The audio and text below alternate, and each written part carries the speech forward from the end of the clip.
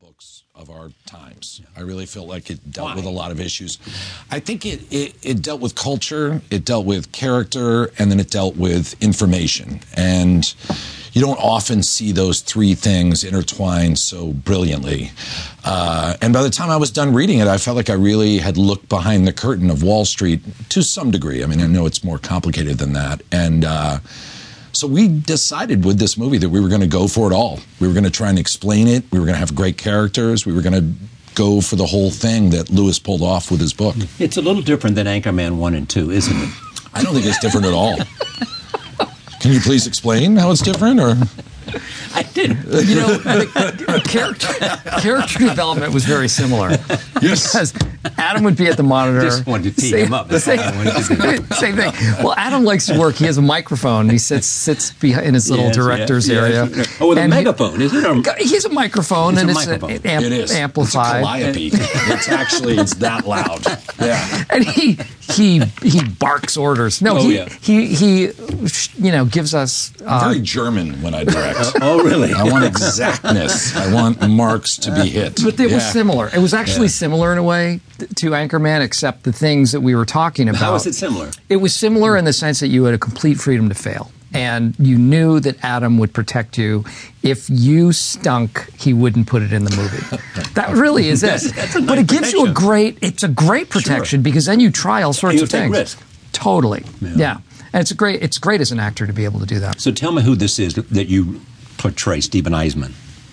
Well, the character's name in the movie is Mark Baum. We've changed the name, and it's based on Stephen. And he is a brash, he's a very bold, he doesn't suffer fools. I met with him. Actually, Mr. Eisman showed up the second day that I was shooting and was instructed to, sort of lay low, don't hang out at the monitor, just sort of be a fly on the wall. And within minutes, he was giving Adam notes. He was walking on the set, giving me instruction. And tell him about the notes. What? They were good. They were great. The guy's a smart guy, but it was like, I went over to him. I said, "Look, Steve, it's great to have you here, but you can't." And throughout the movie, when you see the movie, you're aware, like Carell doing Mark Baum is constantly getting phone calls in the middle of conversations and walking away from people. So I went up to the real guy and I said, "Look, Steve, you can't come behind the monitor." And in the middle of me talking to him, he got a phone call, walked away. Like, he's always on the phone, telling you what you should do.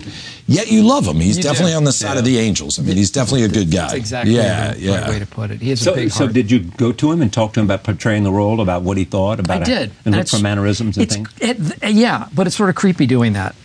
To be honest, it's creepy. Well, you sit with somebody. That's what great actors did. Well, it's weird because you don't want to feel like you're stealing their soul. You don't want to feel like you're examining them. There's some sort of science project when you're sitting across from them in a little diner on the Upper East Side. Ooh, look what he did with his hand. That's just weird. You're doing it, but you don't want to feel like you're, taking advantage in any way. And I just wanted to be respectful and to pay respect to him as a person in the portrayal. It's hard to say after your last performance, or the last one that was nominated for an Oscar, that anything is a turn for you because you've already made the turn.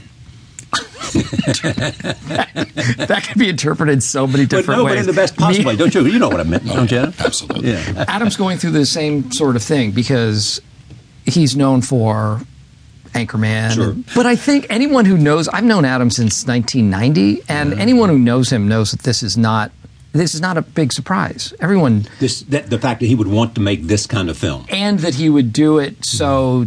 deftly. So elegantly. Yeah. I mean, he's so smart and so passionate.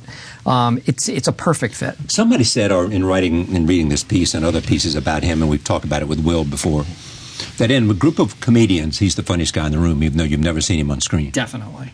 Really? Yes. Oh, absolutely. He's the guy, with the microphone at the monitor, he's the one lobbing those lines out that are everyone's favorite lines in the movie.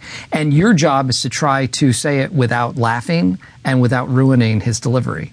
So, he is the funniest person there. So why no role for Will Ferrell here? We actually discussed it. At one point, I said to Will, I go, there's some cameos we could do. And he goes, no, do this one on your own. This is yours. But God bless Will. He still came down and visited the set.